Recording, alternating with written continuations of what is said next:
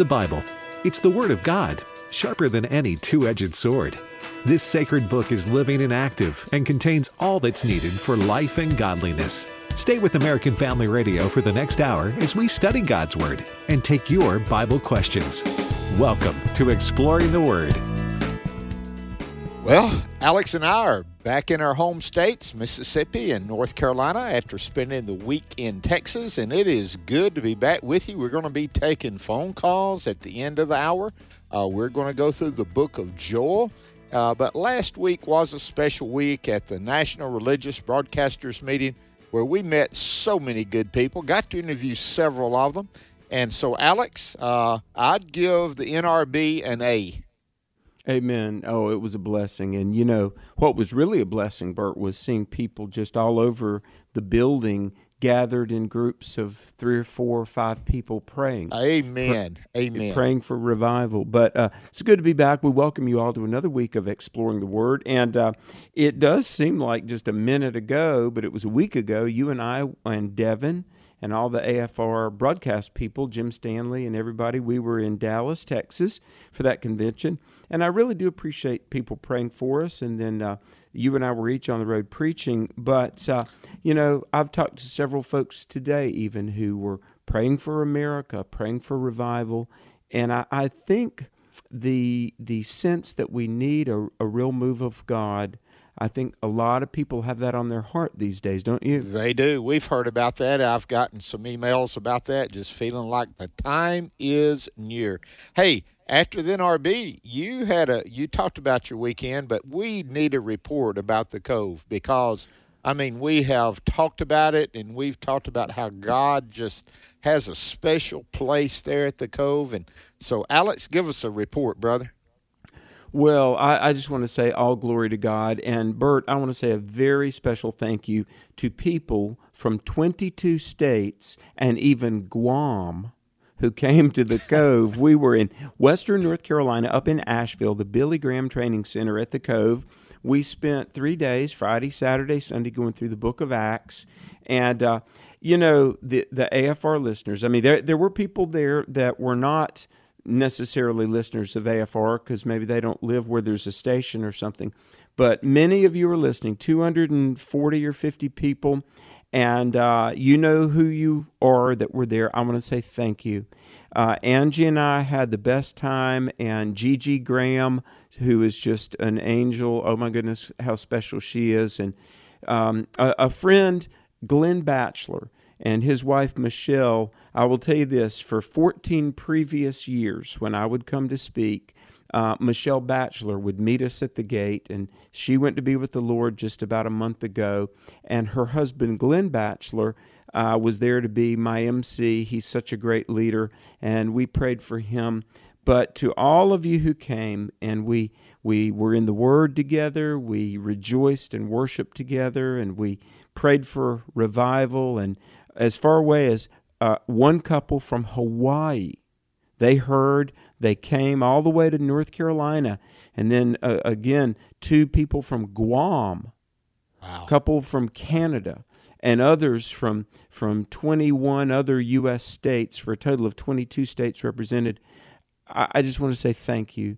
And Bert, let me say this. A lot of people came up, and they just said how we love Bert. We love all of the programming of the American Family Radio Network, and people shared a lot of testimonies, and a lot of love for Bert Harper was expressed too. And hey, listen, it is a joy. Alex, you and I are just enjoying doing what we're doing. That is amazing that God would give you an assignment, and I feel like this is God's assignment for me at this time in my life, and it be so rewarding, and we thank God for that. Hey, let me give a report. I've been at Smithville Baptist Church is their interim for just a short time. Usually interims last longer than that, but it was the last Sunday that Jan and I would be there, and we take the opportunity, Jan and I both, to share and try to get ready for their new pastor that's coming in August, and we're excited about him coming, and we're just praying. But I want to give a shout out to Smithville Baptist Church. How many of those people, a dozen or more, would come up and say how we love exploring the Word. We love Alex. And again, it was a joy being there. and looking forward to the next assignment God gives up at First Baptist Baldwin here close. We'll start there. But also, I wanted to share about the Fishbowl. Fishbowl registration is on, and it is going. We're having people to go to repairing the foundations and register. And then there's those that are calling here in the headquarters in Tupelo at 662-844-5036. I'll give that number later, extension 297, or you can ask for Sonny.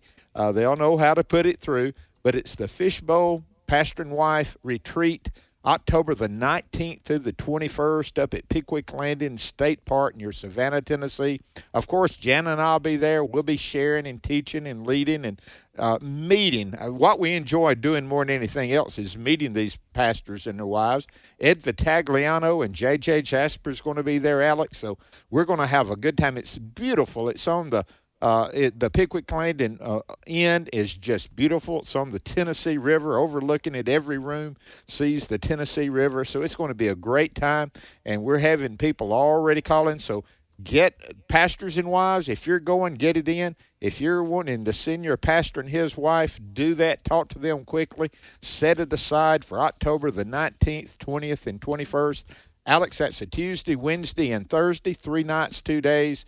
And it is a wonderful, wonderful time. Looking forward to meeting a lot of the pastors and their wives.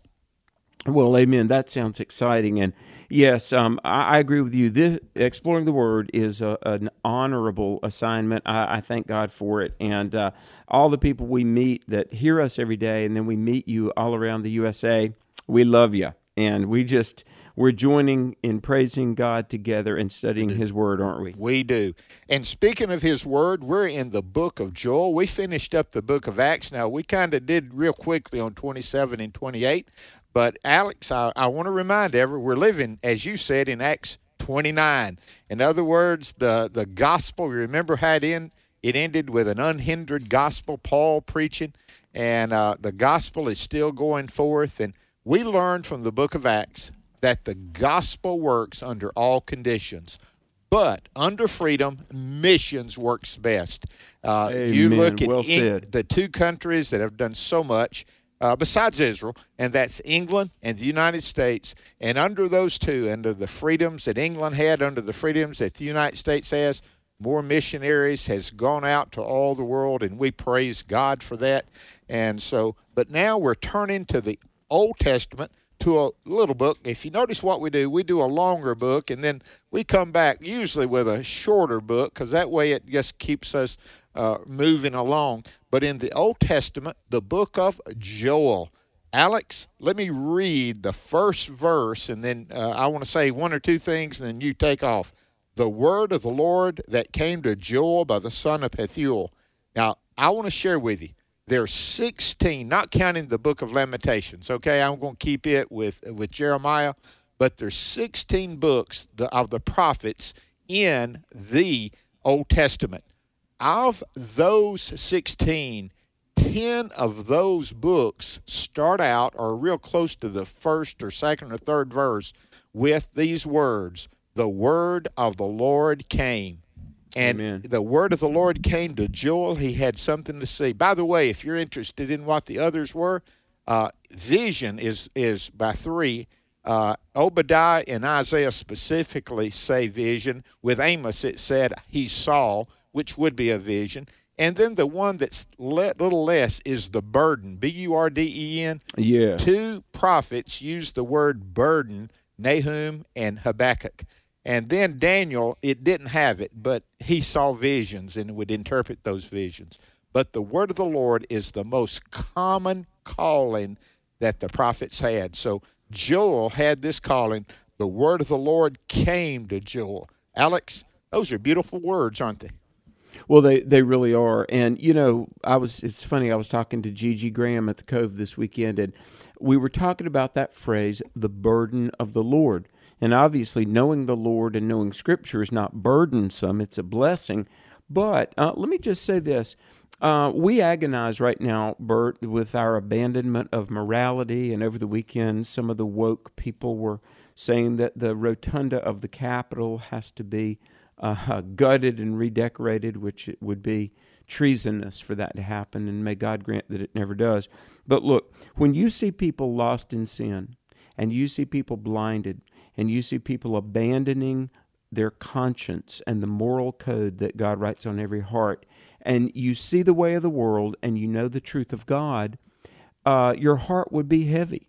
Mm-hmm. And when the Bible talks about the burden of the prophet, that people rebelling against God will be destroyed in their own sin, that's heavy on you, isn't it? It is. And we were talking about how I understand that when you have the word of the Lord, it's not our opinion, it's not just our preference, it's the revelation of God. You want the world to know, and you want the world to be set free through salvation and through Jesus, don't you? You really do. You're just talking about the woke people. Now, I'm jumping ahead, but look at verse 5 of Joel 1. Awake. Here's what the woke people need to do. They need to awaken. They say they're woke, but really they're sleeping. They're sleeping and dreaming, making a nightmare a dream. That's exactly what is taking place. And I'm using all these words descriptive as I can, but you are exactly right, Alex. The destruction that it would bring on, and what they're talking about doing and healing and helping is really dividing and hurting. And the gospel is the one. I've shared this before. I'm going to share it once again. In the Civil War, it was division. But I have a picture, and it still hangs in my office here at AFA headquarters. It's a painting, it's a print of the Civil War battle, or really a gathering of Southerners and Northerners at the Rapidan River up in Virginia in November of 1863, when Willie Ragland, the chaplain, was preaching to the Confederate soldiers. And there was this Private Goodwin that received Christ, and he wanted to be baptized, and the commanding officer gave him permission to do so after reluctance, but they marched down to the Rapidan River, and a lot of the Southerners, they're following them, and the Northerners are on the other side of the river. And they was afraid that they might start shooting if they saw them crossing the river, and they said, we're going to go down there singing. They went down singing. There's a fountain filled with blood drawn from Emmanuel's veins, and sinners plunged beneath the flood lose all their guilty stains. And when the Northern troops heard them singing that song, they came out from what they call the works. We'd call it foxholes these days. And they joined them with the Southerners on one side of the river, the Northerners on the other side of the river, as Willie Ragland baptized Private Goodwin. I have that print. It's beautiful. That's the power of the gospel. And everybody's talking about getting together, and they're limiting that which would bring us together in Jesus Christ. Amen. But Bert, what a wonderful word. You know, woke culture. Well, we don't need to be woke. We need to be revived and spiritually awakened. And you hear so much about cancel culture. The Bible says in Jesus, he has blotted out the handwriting that was against us. Amen. And the only cancel culture we really need is that in Jesus, the power of sin would be canceled out. And if you'll call on Christ, it will be. Amen. Hey, there's a number you can call, 888-NEED-HIM. You may have fallen under conviction right now, knowing that you're not right with God and you need to get right. There's some people wanting to talk to you. 888-NEED-HIM. Give them a call. With that in mind, Alex and I'll be back. We're going to jump into the book of Joel. I'm sure you'll love it.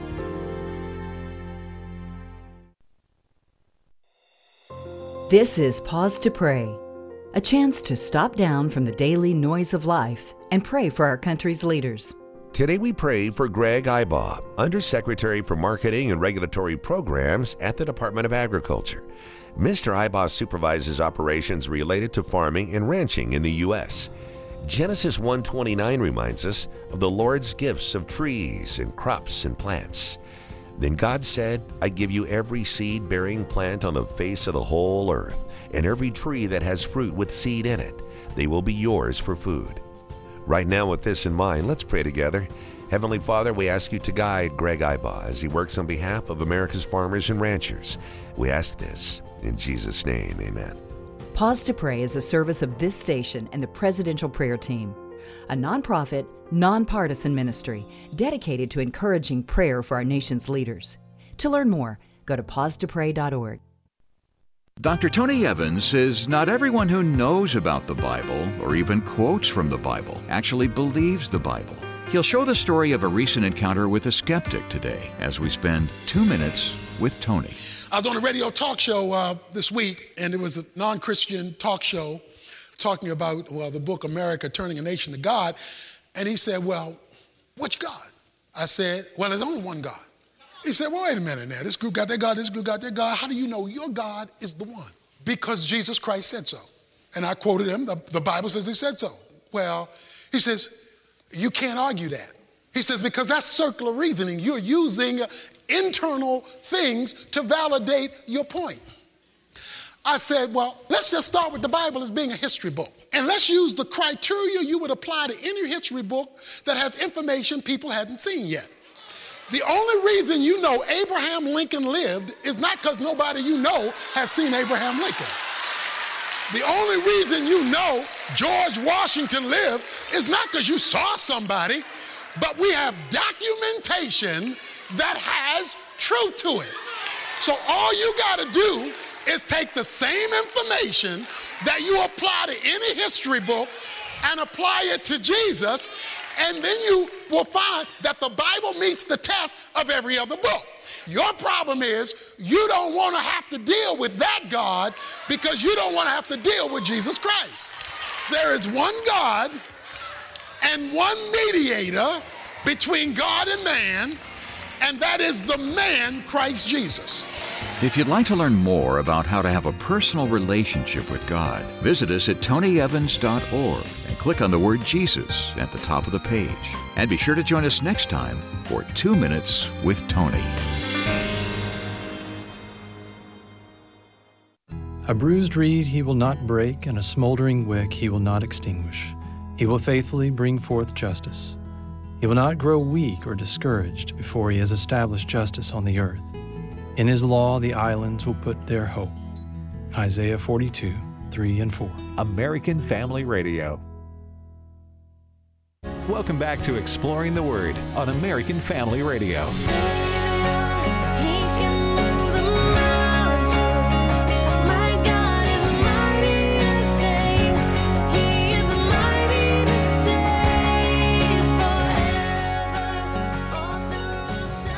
Welcome back to Exploring the Word. Alex McFarland, Bert Harper, you are listening to the American Family Radio Network. Today, we began a look at the Old Testament book of Joel.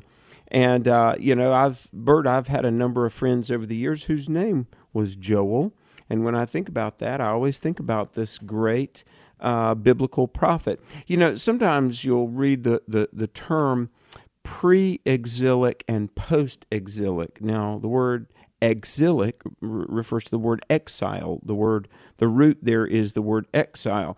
And Joel was a prophet who served before the northern kingdom of Israel fell, and the southern kingdom of Judah would ultimately fall as well.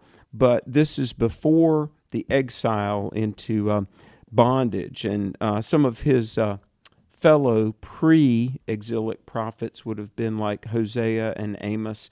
But Joel is an early prophet, and we're talking, 800 to 900 years before the birth of Christ. We are, and you're looking at someone who, there's other Joels, but the only 2 times he's mentioned is in this book, and then when Peter would talk about it, Day of Pentecost. And so this is Joel, and again, like God, or God is. And notice these words, and I want to look at chapter 1 and just give you an overview real quickly and come back. Look at the active words. There's 4 of them that you need to look at. Verse 2, hear, H-E-A-R. Verse 5, awake. Then in verse 11, it's translated be ashamed or mourned would be the word, that if you're going to use one word, mourned. And then finally in verse 14, call a sacred assembly. These are active words. So here is what Joel is doing. Joel is calling upon these people of God to hear the word, wake up, mourn what they've done, and call upon the Lord. That sounds a little bit like repentance, Alex, and coming to Him. You know, when you look at all of those, that's what comes in. You hear the Word. It causes you to awaken to truth. It causes you to look at yourself and see how lacking you are, and it causes you to call upon the Lord Himself. I pray that our people would do that even in our day, brother. Amen. Exactly. You began reading some of these. This is part of what we're all about. It says, tell your children about it. Let your children tell their children and their children another generation. What the chewing locust left, the swarming locust has eaten. What the swarming locust left, the crawling locust has eaten. And what the crawling locust left, the consuming locust has eaten. Now, there are reprimands and there are burdens and punishments in the life of all of God's people. Notice chewing, swarming, crawling, consuming. Those are four ways to talk about the same thing. Locust. Now, locusts were bad. They could eat your crops. They could decimate your whole year of food. And I think about nowadays, most people, unless you're in agriculture, you probably don't have to think about insects and locusts and pests like that. But all of us, we need God to bless our health. We need God to help us with our finances. We need the Lord to help us with our nation, morally, spiritually, psychologically. And if we turn away from God, Bert, the locusts can come to us in a lot of forms, can't they? They sure can. But you're talking about farming. Just about 2 weeks ago, we had a person call in from Iowa talking about the farmers in Iowa and how they desperately needed God to intervene. I think it may have been drought or different things, So even today, with those that listen to us, I was talking to somebody even this weekend and how they listen. They said, man, they listen while I'm in the cabin of a tractor. So we got people out there that are listening. And this locust it really happened. Listen to it in verse 2. Has anything like this happened in your days or even in the days of your fathers? Now, who's he talking to? In verse 2, he's talking to the elders. In other words, he is saying, all you, and this is elderly, this is people who have age in them. Can you remember a bad situation as we're facing right now with the locusts coming in? Now, this is a present day issue, and yes, Joel speaks to it, but he's going to use it to speak to future events as well. And this locust coming in, they devour everything, anything that's green. And Alex, I found something interesting in reading about them. They usually are pushed by the wind. In other words, interesting. Yeah, it is. They'd get caught in the wind, and it would take them so far, and then they would be a little release, and they would fall in swarms wherever it took them, and then they would devour it, and they'd stay there until the next wind would come along and throw them. And the whole idea is God's directing these winds, in this case, to bring these people to their knees so that they will call upon God. So God, just like He did with Jesus walking over the water, Jesus commanding the storms to cease, whatever He could do, God is also in charge here as well. Well, amen. Amen. So this is significant enough that they're talking about this will be remembered for a long time. Now, here's a word of admonition beginning in Joel 1, verse 5. Awake, you drunkards, and weep, and wail, all you drinkers of wine, because of the new wine, for it has been cut off from your mouth. For a nation has come up against my land, strong and without number. His teeth are the teeth of a lion, and he has the fangs of a fierce lion. He has laid waste my vine and ruined my fig tree. Remember, the fig tree is Israel. He has stripped it bare and thrown it away. Its branches are made white. When we think of drunkards, I mean, drunkenness is a sin, but when a person is in a stupor and they don't have their faculties, I think, and I don't mean to allegorize this too much, but I think that toleration of sin and not being able to hear the still small voice of God, I think people can lose their spiritual bearings too, and maybe not necessarily be drunk on alcohol, but maybe unresponsive to the voice of God. And look, in a nation of maybe 100 million adult Christians right now, Bert, it's a puzzlement to me why we're not having all-night prayer meetings for revival. We may not be drunk, but we're not as sober as we ought to be, perhaps. Yeah, the Bible talks about being sober-minded, having yes. good judgment concerning the times. And notice it goes from the locust, which is natural. Look at verse 6. A nation has come up in my land.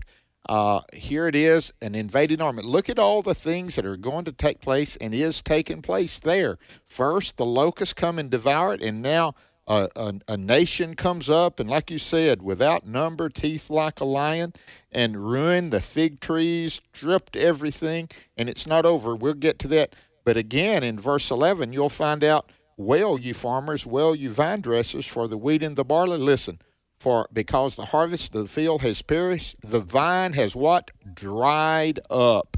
There's a drought. So here you have these three compounded judgments coming upon these people: the locusts, the armies of another nation, and drought.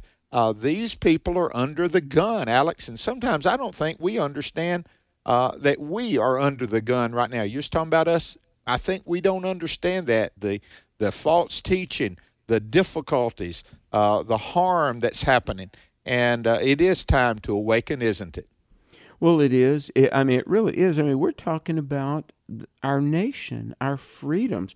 That's why I would think it would behoove even those that may not be conservative, even those that may not be an evangelical Christian, even those that are, just American citizens. Look, it is all in our best interest to preserve what is given us, what we've got, a prosperous, safe, stable, frankly, opulent nation. What gave us that? It wasn't socialism, wasn't atheism or secularism, and it wasn't woke anarchy. It was a Judeo-Christian worldview. That's why, Bert, I just love people like Bill Federer, and I love David Barton, and Marshall Barnes, who listens to us, and ADF, and Tony Perkins, and FRC, and Abe Hamilton, and people like that, because they do such a good job at talking about how the country was really founded. And one last thing I've got to say, and I want to get back to Joel. Bear with me, folks. But over the weekend, somebody was saying that, one of the woke squad in the news was talking about how America was founded on racism. And I thought, I disagree. What other country, especially 240 years ago, the first page opening sentences of our founding document, the Declaration of Independence, says we hold these truths to be self-evident, in other words, undeniable, that we're all created equal. Equality, made in the image of God, therefore given certain inalienable rights.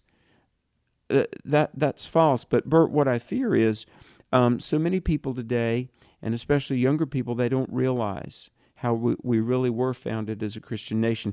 Did you happen to watch Dr. Jeffers yesterday, First Baptist Dallas, Robert Jeffers, his sermon yesterday from his program? I did not see it yesterday. It's good. It's worth seeing. And so anyway, he was preaching yesterday, let me tell you. But he can, and he does. Amen. Let me tell you. So a predator, a devastating predator, whether it's a locust, whether it's a drought, whether it's a lion with fangs, stripping away. Now you think about this. If you strip away the bark on a tree, if you cut enough bark away, it will die. And that's the picture that you get up through verse 7. And it says in verse 8, lament like a virgin girded with sackcloth for the husband of her youth. The grain offering and the drink offering have been cut off from the house of the Lord. In other words, you can't worship. And the offerings and the Levitical rituals were very important. The priests mourn who minister to the Lord. The field is wasted, the land mourns, the grain is ruined, the new wine is dried up, the oil fails. Be ashamed, you farmers, wail, you vine dressers, for the wheat and the barley, because of the harvest of the field that has perished. What we're seeing is desolation. Okay, the breakdown of the home. A virgin whose husband has died, no children, and the marriage is gone because she's lamenting for the husband of her youth. Sackcloth, that's mourning. So you see in verse 8 the breakdown of the home. You see the breakdown of the church. The offerings are not happening. The house of the Lord is not operating. The priests are mourning. And then you see not only the means of food, but really the commerce.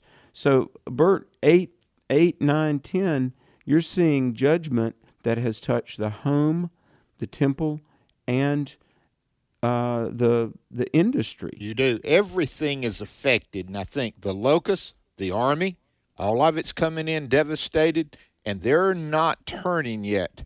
That's the reason you're going to come to the end of this chapter, and you'll find out he cries out. The prophet Joel does. But he is trying to get them to see.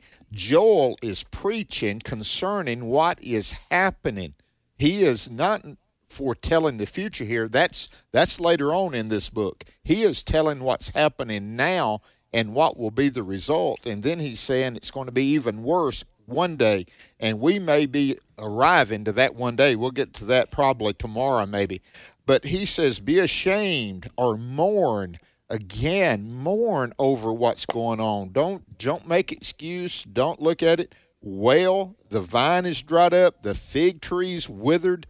Notice what else happens here in the last part of verse 12. Surely joy has withered away from the sons of men. Alex, when you take the joy away, you're taking the hope away. You're taking the expression away. And here's what you were saying, and again, everybody in this economy, in this society, has been affected. Whether they wanted to bring the offerings to the temple or not, they couldn't because they had been devoured. The drunkard couldn't even find new wine because all the grapes, everything that made it, had been taken away. I think it's a great word picture. You're talking about the trees and the bark being stripped. This society has been stripped of everything that holds it up.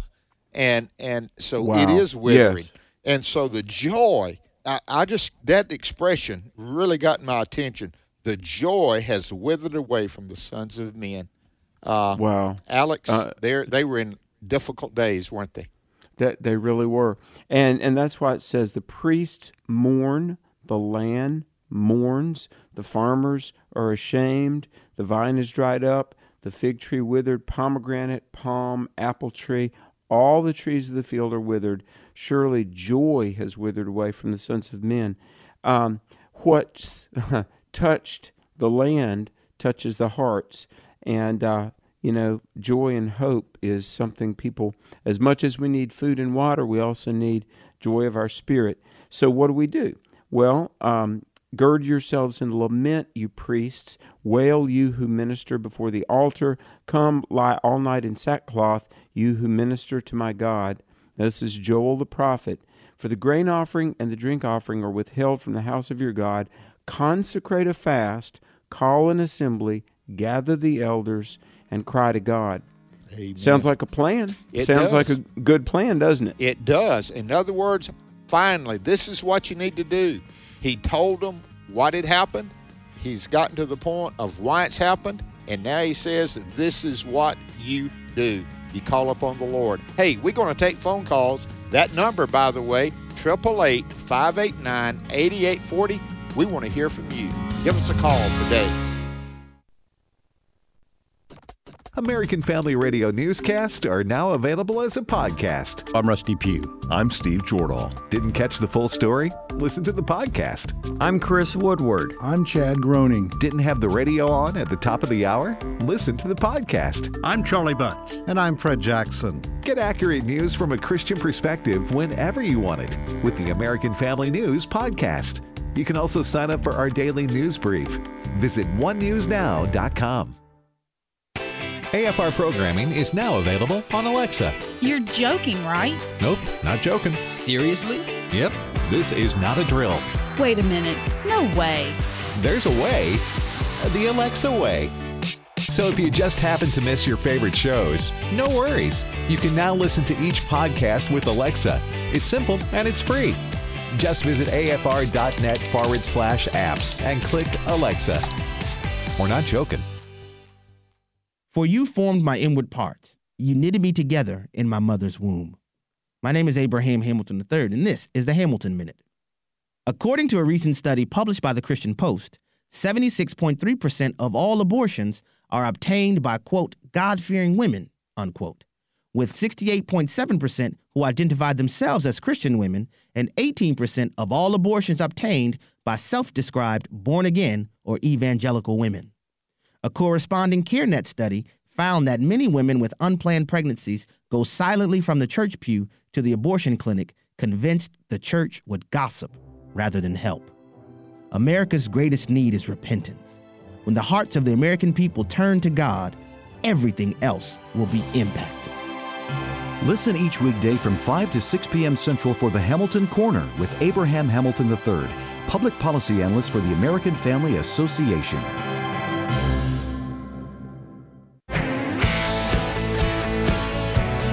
This is Dr. Stephen Rummage with today's Moving Forward Minute. Jesus said to Peter in Luke 5, verse 5, "Put out into the deep and let down your nets for a catch."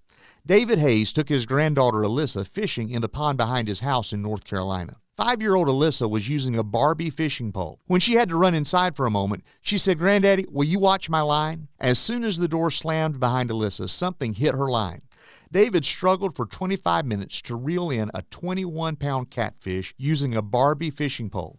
Now, neither skill nor high-quality equipment made David and Alyssa successful that day. It was simply this: they went fishing. When Jesus says to let down your nets and fish for men, will you obey? Jesus will bring the catch if you'll just go fishing. For more resources, visit movingforwardradio.org. Join me every Sunday morning at 8:30 Central for Moving Forward right here on AFR.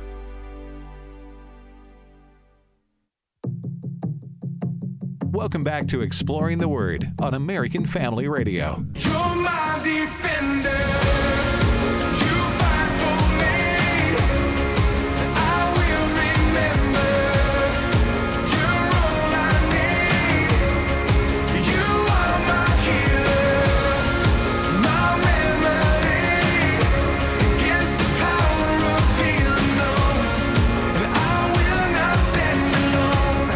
'Cause you're my defender. Welcome back to Exploring the Word. Bert and Alex with you. We're taking phone calls. We didn't get to do that last week, and we're looking forward to hearing from you this week. So we're going to go quickly, and we're going to go to Arkansas, and we're going to talk to Lynn. Lynn, welcome to Exploring the Word.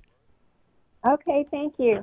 Yeah, my question is, I have been praying for the people who are unjustly imprisoned, who are not even having any rights. And I wanted to know what a good scripture is to pray for that.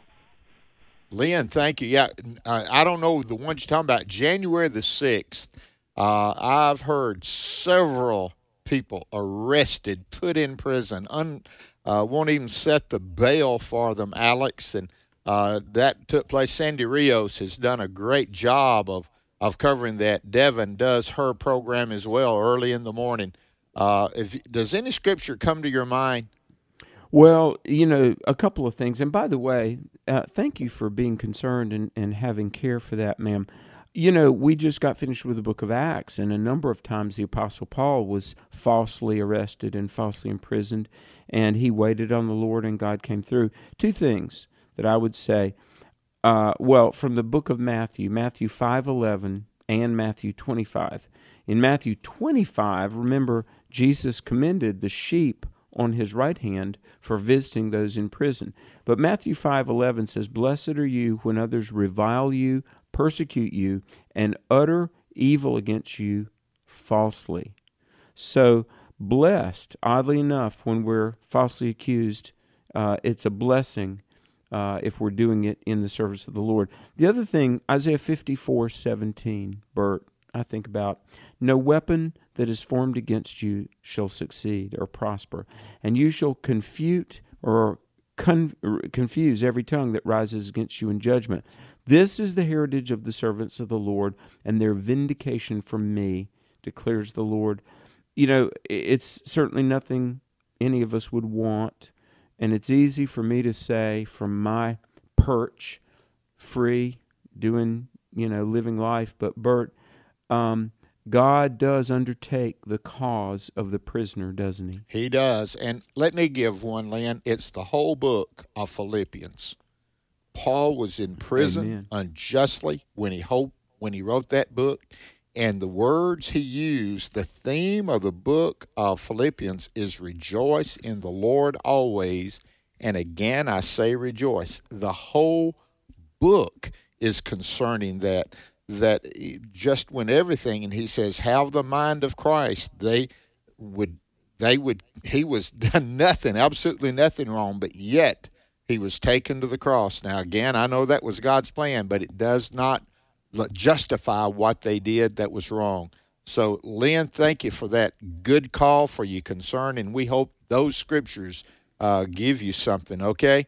And I would never forget Psalm 23. I mean, I think Psalm 23 fits anybody that's just suffering or tough. Thank you, Lynn. Let's go to Mississippi and talk to Deb. Deb, welcome. Thank you. It's me again. I have another question from the book of Numbers that I'm studying. Yes, ma'am. What is that question? Balaam was in divination. He was not a prophet of God, but the king Balak called upon him to curse the nation of Israel. And so Balaam heard 3 times from God after prayer. I just don't understand that and how God would use someone like that versus, I don't know, just I was wanting some more explanation. Okay. Yeah, Balaam is an interesting character from the word go. He had some gifts. He had some. Alex, do you remember the name Jenny Dixon? Oh, my goodness. You remember yes. She's the one that got it right concerning President Kennedy going to Dallas. And that put her kind of, and from then on all the tabloids, they would have her predictions of the year. I remember what our hero, Dr. Rogers, said about Jenny Dixon, said concerning her that she doesn't get it right enough to be from God. And she and she gets too many right for it just to be women's intuition. Exactly. So you can figure out where her power comes from. In other words, it was satanic or demonic. And so Balaam, why would God choose? We ask that all the time. Why would God choose Nebuchadnezzar and Babylon to do his work? It is amazing who God does use and in judgment of his own people, and even sometimes that we get a word from, isn't it? It really is. It's funny that you had mentioned Jeannie Dixon because I well remember when I was a kid, a lot of people read her book, and it kind of reminds me, and I've never brought their names up, and I've thought about it, but I've never brought their names up on the program because I didn't want to really give any awareness to him. But another was Edgar Casey. And what was, dangerous about like Edgar Casey, who was kind of a Balaam too, he claimed to be a Christian. I don't know about Jeannie Dixon, but you're right. They weren't correct enough to be called a prophet of God, but they were right enough that it was very deceptive, and you could tell there was spiritual dynamics at play, you could tell. Now, my point being in sharing that, like Galatians 1, verse 8, Paul said, if we, or even if an angel from heaven preach some different gospel, let them be anathema. And the Bible says Satan can appear like an angel of light. Bert, I think there are some people that are a tool in the hand of Satan, and they may not even know it themselves. I agree. And that's why every one of you, number one, know that you know the Lord, and vigilantly seek what God's Word says. That's why Bert and I both are so insistent that our only definitive, infallible source for truth is the Bible, the Word of God. And so it's important to cultivate the habit of discernment. And I believe we learn discernment by seeing life through the vantage point of Scripture. Amen. Nothing more could we say truer than that. But let me tell you about Satan. And I give him little notice. Don't, when you talk about spiritual warfare, dwell on Jesus, not on right Satan. on. I mean, yes, you're not ignorant of his devices, but let me give you two real quickly. Satan operates wide open because there's those that are in death and destruction, and they're attracted to that. So he operates wide open, but he also works undercover, not wanting to be detected. He operates in both ways. And so that just lets you know that's the reason you stay in the Word. You trust the Word of God. That's the sure word, and that's what you go by. So, Deb, thank you for your call. Hope that gives you some help in that area with Balaam. Let's go to Mississippi and talk to Pete. Pete, welcome. Hey, how you doing, guys? Doing good today. It's a great Monday. Yes, it's nice, and it's a 95-degree Monday here on the Gulf Coast. Yes. Yeah. I just wanted to get y'all's commentary. Basically, just a quick note. I've been a Christian for almost 30 years. Got saved in a Baptist church, and I was an evolutionist and an atheist for the most part for 15 years before that. And it was when I was 14, I heard the gap theory preached, and I recognized instantly that it was compromising. In other words, it was a Bible teacher trying to compromise the Word of God with evolutionary thinking. So that's one main reason I left any hope of becoming a Christian in my teen years. Wasted a lot of years. So I'd like for y'all to please, I'm a young Earth creationist, biblical creationist. Could y'all please differentiate for the crowd, for the audience, correct interpretation of Genesis versus like the gap theory or theistic evolution? And I'll just turn it off and listen. Amen, Pete. Praise the Lord. 30 years coming out of that. One of my has been a good friend. Hadn't talked to him in a while, so he could be listening. Grady McMurtry, a guy, he would come to our church here in Tupelo, and he presented all the evidence for a young Earth. And he equipped so many people for that young Earth.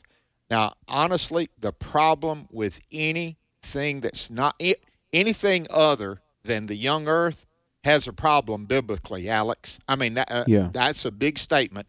But yet there's some guys that believe that there is an old Earth. You and I have talked about there's 3 E's you just have some grace with. And one of them is the early Earth, whether it's young or old. The other one is concerning election, the sovereignty of God and the free will of man. And those are 2 that you got to be careful on and knowing what God has for you. So, Alex, but I think a biblical view is a young Earth. I can't come at it any other way. And by the way, sir, thank you for listening. I'm deeply honored you'd be listening, and I commend you for coming to the Lord and for trusting the Bible.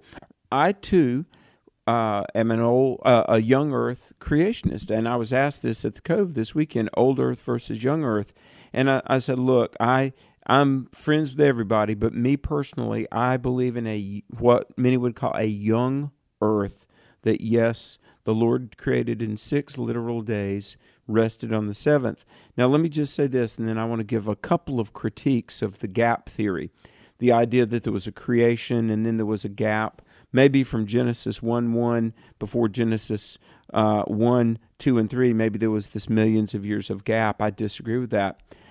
Bert, if there had to be death before the fall of Genesis 3. And the Bible says very, very clearly that death reigned from Adam to Moses. This is in Romans 5:14. So there was no death before the fall. Death was a consequence of sin coming into the world. But if you believe in the gap theory, for a couple of things, it's funny. Let me just say this. A lot of people, they gravitate toward a gap to try to somehow reconcile evolution and the Bible. But yet, really, even evolutionists don't recognize some chaotic event. They believe in what's called uniformitarianism, that as we see the world now, it always has been. So it's funny, you've got a position not supported by Scripture or geology, but it simply was dreamed up to try to reconcile Darwin and the Bible. But one last thing, Bert. William Dembski, a wonderful Christian man, but he is what would be called an old earth creationist, and I disagree with that position. But even Bill Dembski, in about 10 or 11 years ago, we had one of our conferences in Charlotte. From the stage, much to the consternation of some of the old earthers there, Bill Dembski said, and I quote, "The young earth position is the more hermeneutically defensible position, or scripturally." And some of the old earthers that were kind of doing textual gymnastics to support old earth, even one of the old earthers from the stage, Bill Dembski, said, no, the text is young earth. And it is. And Bert, last thing I would say, take God at his word. If God said he created in 6 days and rested on the seventh, and those are 6 literal 24-hour days, sure, I believe it. Darwin and a world that is at war with God anyway, I'm not going to be misled. I'm going to take the Bible for what it says. Amen. Answers in Genesis, go to their website, the Ark Encounter, the Creation Museum. Got to meet a lot of those guys this past week at NRB. What a blessing it is. They'll give you a lot of more information than Alex and I can here. We're going to get one more call in. Lance, go ahead. From Oklahoma, welcome. Hey, can you hear me? Yes, you're on, brother. Go right ahead. Awesome. Hey, love you guys. Been listening a couple years, and I'll try to get this out real quick for you. So everyone knows the obvious, that death in itself is a simply passing of the mortal soul or the mortal body. You know, we all know what death is to face value. We see it all around us all the time. But the question is, because obviously we have other things in the Bible like the last plague of Moses or death rises, pale horse and stuff. So with those being said, is death in itself more than just a passing of the soul, or is it or the passing of the body, or is it an actual being in itself? Is it an actual entity of its own that is created to make that passing happen? Okay. You know, let me just make one quick statement, Alex, and I'll pass it. This is true for the believer. It is true for the believer. It is true for the unbeliever. Death occurs. It is appointed unto man once to die. Then there's going to be a judgment. Alex, death becomes a passageway regardless from time into eternity, doesn't it? Yeah, it really does. And if I hear the import of the question, he was saying, is death like a thing? There's not this entity called death walking around with a sickle. I know that we see the image of the Grim Reaper. But there is the curse. And in scientific terms, it's called the law of entropy, that everything is running down. The telomeres in your body are shortening, and we're aging, and we're dying. And then when physical death occurs, the spirit goes to be either in heaven or hell. So, you know what? There's a lot we could say about death, but there's one thing we can say about how to be prepared, and that's put your faith in Jesus. He's the way, the truth, and the life. No man can come to the Father except through him. Trust Jesus. As Alex said, trust the Word of God. It tells us where we came from. It also tells us where we're going. You can trust him. Alex, we'll be back in Joel tomorrow. I'm looking forward to it, brother. Me too. Folks, read on ahead. Read Joel 1 and Joel 2. And join us again tomorrow for more of Exploring the Word. And what else, Bert, do we ask of people? We ask people to tell folks about this program, but more importantly, tell them about Jesus.